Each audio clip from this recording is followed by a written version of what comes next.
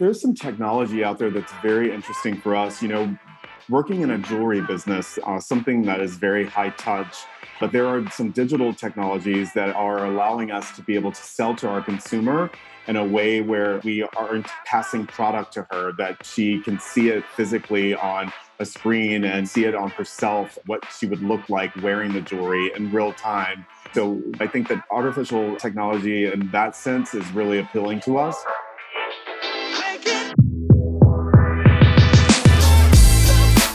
You're listening to Retail Remix, your inside access to candid conversations with the people shaping retail's future. Here's your host, Alicia Esposito. Hey everyone, we got a very special episode of the pod lined up for you. This is actually another Retail Innovation Conference conversation. I recently had the chance to sit down with Jason McNary, who is the CEO of the Americas for Uno de 50, which is a jewelry brand. And he is a all-around pro on brand building and most of all on pop-ups. In fact, he's going to be talking a lot about pop-ups during RIC, which is virtual this year. So I wanted to take some time, get to know him, what he does in his role as CEO of the Americas, especially now, and dig into some of the trends and technologies that he's most excited about. We dig up some nuggets and some great points around how folks can evolve their pop-up experiences in 2021. So hope you enjoy it. Hey everyone, and welcome to this very special Retail Innovation Conference conversation. I'm Alicia Esposito, and I have joining me today Jason McNary, who is the CEO of the Americas for Uno de 50. Jason, thanks so much for taking the time out. You're a busy guy, so I appreciate it. Absolutely. I'm really excited to be here. So I could imagine, Jason, in your role, you oversee a lot of different components, right? It could be brand, it could be business. So what does the typical day in the life look like for you, especially now in this current climate with everything going on? No, absolutely. A typical day is not so typical for someone in my role. I toggle between the departments, going from marketing to merchandising, buying, planning, as well as digital and finance. And I would say that in terms of what has changed, really not a lot other than the pace has picked up faster and we're focusing on looking further out in a quicker way within our business. Yeah, that's interesting. It definitely aligns with what we've seen from a coverage standpoint, the conversations we've been having with other executives is why our theme this year for RAC is the big acceleration, right? We've heard people use some variation of accelerate or fast pace, like as far as what trends are evolving, how quickly they're evolving. So it definitely makes sense, I think, as far as how you're prioritizing looking ahead. I would love to hear your take because there's the shift to e-commerce, there's, new fulfillment models or acceleration of fulfillment models, a lot of different trends happening. But I'd love to hear what trends or disruptions are top of mind for you right now as you start to plan out for the brand as we get into like holiday 2021 and all of that. No, absolutely. I would tell you that from a marketing and an advertising perspective, technologies that can drive sales for us and optimize our returns on ad spends are crucial at this moment in our business as we approach holiday. I think that it's an opportunity to take advantage of a favorable landscape at the moment, as well as to grab market share. Excellent. And I know at RIC this year, you're going to be talking a little bit about pop-ups and the new revolution that has kind of taken shape as a result of COVID-19. But let's backtrack because you're not a novice at pop-ups, right? Like Uno de 50 has done pop-ups before. It's kind of a core part of your strategy, Sure. so to speak. So why don't we talk about that a little bit, your history with pop-ups and how it's really helped the business from like a brand awareness and even expansion standpoint? No, absolutely. We started to really experiment with pop-up shops 3 years ago when I actually came on board to the organization here in the American market. And, initially the purpose of these pop-up shops were to build brand awareness, as you said, grow our database, and create excitement within the malls. And we have further developed that initiative to where we look at them as a core part of our business and also delivering on sales now. And I think that as we've shifted our mentality post-COVID, pop-ups have evolved for us to be a part of our business that we look to generate sales for us. So we now have focused on major markets that are important to us, such as Puerto Rico, which is for our organization globally our number one market. So we will continue to do pop-up shops as an avenue to not only build brand awareness and grow our database as such and experiment with new technologies, but the core part of this is to deliver on sales in Puerto Rico. So our number one store is in Plaza Las Americas, and we have a great flagship door there. However, the mall, because of the size of the mall, we're able to experiment and interact with a new consumer as well as our core consumer in a different manner at our pop-up shop. Yeah, that's definitely interesting because I know there have been a lot of conversations, debate even around the future of brick and mortar. And that I feel like that's been, a conversation point ever since e-commerce came more to the forefront. But especially now, I think a lot of people are wondering what online behaviors are going to sustain. What does that mean for our store count, our store experience? We'll get into some of the cool tech stuff because I think there's a lot to talk about there. But as far as the future of the brand and where you see your pop-up strategy going in comparison to like brick and mortar in general, right? Are you imagining that you'll want to prioritize like the shorter term leases and be able to test and learn more? Are you going to be putting equal emphasis on long-term stores? Because I know a lot of retailers are questioning lease agreements right now and where they really want to be from a store perspective. No, absolutely. And I think that you bring up a really good point. Having this test and learn mentality has been a part of our playbook since I've been with the organization. And so we are, in terms of real estate, we are very opportunistic when it comes to this at this moment. The landlords are working with retailers in a different manner these days. So it's giving us the flexibility to go into geographical areas where we may not have considered in the past. For example, there might be an opportunity for us in Nashville. We may have left that for our wholesale and our e-commerce business, but now we're considering Nashville as a market for us that we could open a profitable store that will contribute a good four-wall to the bottom line. And we feel very confident about markets like that. So for us, we are going to continue to look for these opportunistic opportunities where we can go in for 2-year leases, where we could go in and test it. If it works, then we go and we continue this. Or we will look for long-term opportunities. But we're going to look at our analytics. We'll look at the history of the brand within this specific zip code to understand if she's there, our customer, or if she's not there, or if there's an opportunity that we're just missing and we feel really good about it. I think that because of the partnerships that we have with landlords today, it's giving us the agility to be more flexible as it relates to lease terms. Yeah. And agility, flexibility, those are both two crucial words that I've been hearing a lot about, not just from a store perspective, but an experience perspective. And I think that leads us to the next layer or next stage of the pop-up strategy framework, so to speak. So it's like finding the right location, right, to be close to existing or potential customers. But then it's the experience that you create within those stores. And we've been hearing a lot about what does the future of the store experience look like? Agile store design, new materials, even contactless pop-up experiences. Are there any new store models or approaches that make you really excited about what the future has in store? Yeah, no, absolutely. I think that you brought up one around contactless payments. And I think that that is something that will continue to be very important for us as we look into the evolution of pop-up shops.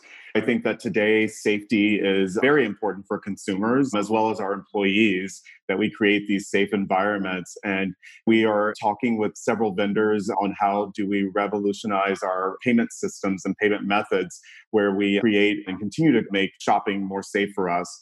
The other piece of it is digital. what does it look like and how do we evolve it from a selling perspective for the consumer as well as our employees, where the interaction doesn't feel so sterile, but still it feels very human-like, if you will. But again, keeping safety at the forefront of what we're doing out there. So, we're experimenting with a couple of things that we think we will roll out in 2021 that will be very important for the future of pop-ups, as well as not only pop-ups, but our stores, our retail stores in general. Yeah, it definitely seems like contactless or touchless, however you wanted to describe it, Absolutely. seems to be the most clear and tangible entry point for in-store or pop-up technology because it has that wow factor, but it's also purposeful, right? It meets a need that's very top of mind. But I can't help but think of all of the other cool applications and the tech that we're seeing more use cases for, like AR, for example. Are there any others that kind of pique your interest? You don't have to say if you're investing in it or not, but curious to see what really strikes your attention now. There's some technology out there that's very interesting for us. Working in a jewelry business, something that is very high touch, but there are some digital technologies that are allowing us to be able to sell to our consumer in a way where we aren't passing product to her, that she can see it physically on a screen and see it on herself, what she would look like wearing the jewelry in real time. So I think that artificial technology in that sense is really appealing to us, where it makes the shopping experience seamless, but also you are able to suggestive sell to her in an intimate way without having the physical touch, if you will. Yeah, absolutely. I can definitely see that come to life in my headspace right now. So it'll be interesting to see how that takes shape. Yeah, it's interesting because Rebecca Minkoff, she had this artificial intelligence in her store and in the fitting rooms where you could try on ready to wear and you would be able to see what it looked like on you. And I think that more so than ever now is really important for consumers because it really takes that touch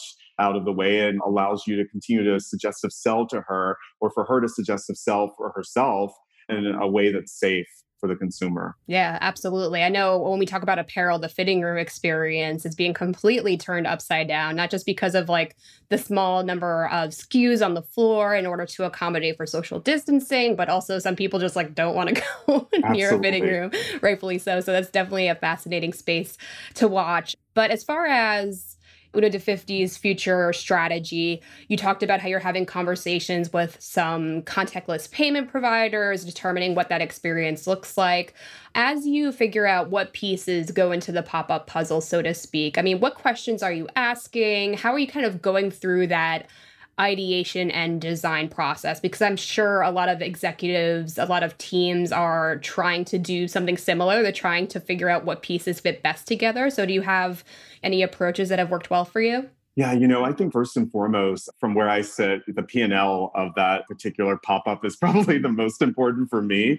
So really looking at the return on the investment, what we are looking to generate from an ROI perspective, whether it be from a marketing perspective or a sales perspective, they're all very important, but I think it's doing it with purpose and understanding what that looks like. And then financially looking at the P&L of that potential pop-up is really important. Yep, you're a CEO, so the dollars are very important. I'm not a math person, but I can appreciate it. But looking at the effectiveness of stores, are you looking at any other metrics, any other data sets? Like we've heard a lot about dwell time, time and experience. I guess the ripple effect, like do people visit a store and buy online? Are there any other considerations there? Absolutely. And I'm glad that you bring this up because the last point you made and the question is very important. So, the consumer visiting the store and then buying online. So when we look at new stores now, I'm taking a deep dive into the online sales for that market because now I have to measure, and I think all companies are looking at this in terms of you cannot solely look at the sales that are being generated from that store anymore. Many other metrics become important, such as online sales, wholesale sales within that market. as well as even looking at your marketplace partners and thinking about the sales that are coming from that particular zip code. So there's so much more emphasis that are being put on analytics on where the sales are coming from within a specific zip code for businesses these days. So even thinking about our marketing spend and how we analyze that now, it's not just about the sales from the store anymore. As I mentioned earlier, I think it's more about the sales from the entire zip code and maybe within a 100-mile radius of that store that are going to become very much important in measuring success these days. Excellent. Well, we've touched on a lot in terms of the role of pop-ups within the Uno de 50 business, technology, the future. Is there anything else that you're going to be digging into during your RAC session that you think is important for all the folks watching now to take note of and possibly check out your session? No, absolutely. We are going to explore so much, but I think probably one of the biggest is that we're going to diagnose some of the brands that are doing some amazing things from a pop-up shop and experiential perspective, and how we can look to mirror those types of experiences from a negotiation perspective as you look at cost. Because I think a lot of brands may look at brands such as Nike and think, wow, they're doing amazing initiatives as it relates to pop-up shops, but my budgets are not as big as theirs. So I think that this is something that we're going to dive into, and I think it'll be a very exciting session. I love it. Yeah, it's definitely going to be actionable, I think, for the audience, not just inspirational, which I think is super important now. So really looking forward to that. And then looking at, again, our theme this year, the big acceleration, I think to close out our conversation, would love to get your take on how you're not just consuming all of the trends that are happening now, but are figuring out how to apply it to your business. When we talk about the big acceleration, I'd love to hear your take on which trend you think will have the most significant impact, the most lasting impact moving forward. Because as I noted earlier, there are so many trends, so many behaviors that we're still determining what's long lasting, what is short term. So what do you think is going to have the most significant impact moving forward? You know what? We spoke about it earlier on this session, actually, and I think it really goes back to contactless payments within the retail stores. I think that this is much bigger than what we may have anticipated it to be at this moment. And then, looking 5 years down the road, what does that look like today to make it easier for that consumer? So I think that that's one of the trends that will absolutely be something that will accelerate brands to the next level. There are great brands that are already there and, moving at the speed of lightning, when we think about contactless payments and what they're doing. So I think the consumer at this point, her mindset is shifting.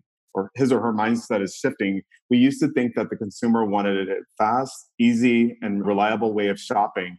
But I think, again, more so than ever today, that is even more important because they want that. On top of it, they would like to have safety as well. So I think contactless payment is one that we should all be watching and thinking about what it looks like in 5 years from now. Fascinating. And obviously, this all ties into us creating a space for us to talk about these trends in a practical way, but also just find new ways of doing business, right? Which, that's why we call it the Retail Innovation Conference, right? So I'd love to hear how innovation itself, how it's defined and how it's applied within your business has possibly changed in these times, because I feel like every year we have said it's more important than ever. There are more changes than ever, more disruptions. But have there been any significant shifts in terms of how you're approaching or looking at innovation from a business standpoint? Yeah, no, absolutely. When COVID happened, I think all businesses stopped for a second and had to think very quickly on how they were going to rally their organization to get beyond this. And, the question for me became, and the rest of my team, in terms of innovation, why did it take a crisis for us to think this way? So as a team now, we're meeting monthly and we're having brain sessions, thought sessions on innovation and how do we look to accelerate our business and our company to the next level for our consumer base. I think that it's something that many companies are doing a great job of it today. But I think for my team, we should have been thinking this way last year. So I think we're always now going to think about innovation and always use this crisis mode, if you will, being in the middle of a public health crisis to help push us there. And I think that is defining a lot of our conversations on strategy daily. And it's really pushing us to be stronger, to be smarter, to be more agile in what we do as a team. Yeah, I think that's a fantastic point. I mean, it was astounding to see how quickly certain businesses moved in order to stand up curbside, in order to boost their, e-commerce offerings, connect the dots. I mean, like you said, it's possible. So what's stopping us from moving forward? So I guess that kind of ties into our closeout, which I always ask my guests for any closing words of wisdom or inspiration. I mean, as a CEO who's navigating the changing tides and is encouraging this innovative thinking and thinking a few steps ahead in the process, I mean, any advice just based on your experiences so far that you can share? I think for me, I would tell you that the consumer's voice is so important to all businesses, that we continue to listen to what she or he is saying about the brand, and also couple that with the analytics of what you're reading about your business as well. But I think bigger than that, thinking about the world that we're living in today and a lot of the social unrest that is existing in the American market, how do you diversify your organization from a leadership perspective to ensure that it's reflective of America, if you will? And I think that's really important right now. This is something that we're having several conversations about in our think tanks. And I think that is probably something that I would leave for the viewers. Excellent. Yeah, that's actually a great point, because we're talking a lot about the tech trends, the purchasing trends, but all of that is linked to the people, right? What they're thinking, what they're feeling, what they're experiencing. And that ties into social, economic, and community issues too. So I think understanding those connecting points and thinking the bigger picture is a fantastic point. No, absolutely. Alicia, one last point on that is for us at Uno Day 50 here in the US market, we are also investing and spending a lot of time on corporate responsibility. So we are thinking about technology, but we're also thinking about our corporate responsibility for the brand and to the consumer overall. Yeah. And I know a lot of companies are following suit. So great to hear those types of stories, those conversations, not just at the business level, but at the individual level too. So Jason, again, I know you're a very busy man. So thank you so much for taking the time out and for sharing a little bit into what you're going to be talking about at RAC. And everyone out there, thank you as always for checking out this great conversation. We hope that you'll join us for the now virtual Retail Innovation Conference taking place October 13th and 14th. You can go to the retailinnovationconference.com for more information. Thanks again, everyone, and we'll see you next time.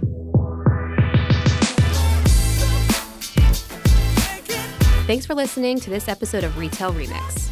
Be sure to subscribe so you never miss an episode. You can find us on your favorite podcast player. Until next time, keep mixing it up.